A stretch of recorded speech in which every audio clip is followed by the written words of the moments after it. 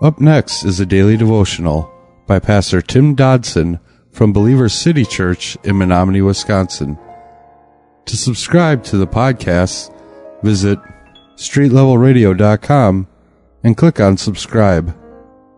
Thanks for listening to Street Level Radio.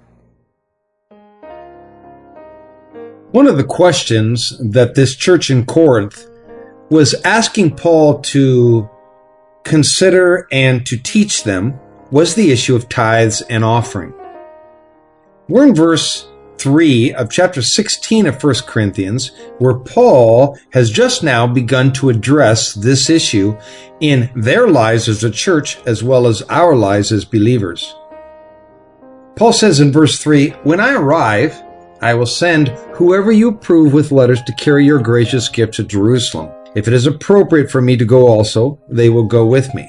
Now please remember where we commented last time. It seemed that the Christians in Jerusalem were dealing with a lot of famine and a lot of poverty at that time, and Paul was stepping up to gather some funds to help these Christians in Jerusalem. So Christians helping Christians.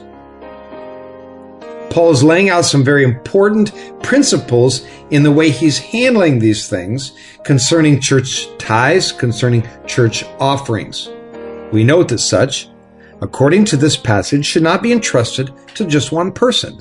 Also, it seems those who handle these things with money should be chosen by the church and from within the church, not from outside entity, and amongst people that the church has come to know that they can trust both the privacy and the honesty of those individuals.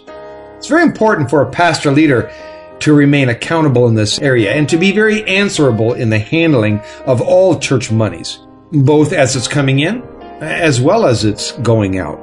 My call here in this church is to have financial transparency and to remain above reproach in this area as the Bible instructs.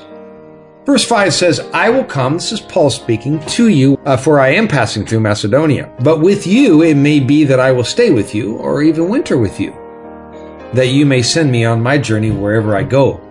For I do not wish to see you now in passing, but I hope to stay a little while with you if the Lord permits, but I will stay in Ephesus until Pentecost."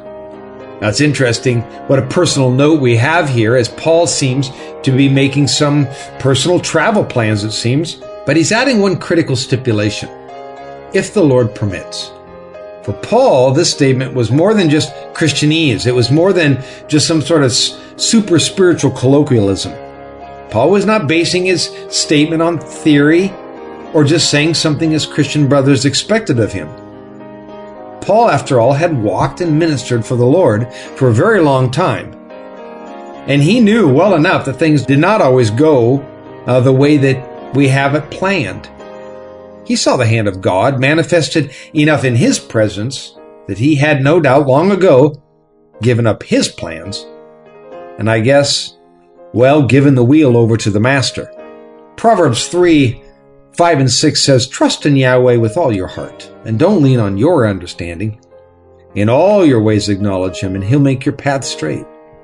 Paul, well, he was not aloof or removed from the people he was ministering to. He was one of them, and evidently considered them his friends and his family. We read here that he hoped to spend the winter with them in Corinth. Now, things did not work out the way he planned in this instance, and we know, because we know the rest of the story, but he did eventually make it there. Verse 9 says, "For a great and effective door has opened to me, and there are many adversaries." You see, Paul was a man who understood what he was up against, both good and bad. Whenever a great and effective door opens to us, we too can be assured that there's always going to be the other side of the coin, that there's going to be adversaries, if you will, which will rise to the occasion. Nothing has changed since Paul was on the front lines. Whenever a great and effective door opened to us, we too can be assured that there'll always be adversaries which rise to the occasion. Nothing has changed since Paul was on the front lines. The greater the open door, the greater the attacks of the enemy. Thus, any church that moves strongly into the fields that are ripe for harvest well, is going to cause a lot of negative attention upon itself too. Adversaries will appear from outside and sadly even from within. Acts 20:29-31 says, "For I know that after my departure, vicious wolves will enter in among you, not sparing the flock. Men will arise among your own selves, speaking perverse things to draw away disciples after them. Therefore watch, remembering that after a period of 3 years, I didn't cease to admonish everyone night and day with tears." That was a daily devotional by Pastor Tim Dodson from Believer City Church in Menominee, Wisconsin. For more information on Pastor Tim Dodson or Believer City Church, visit believerstogether.com.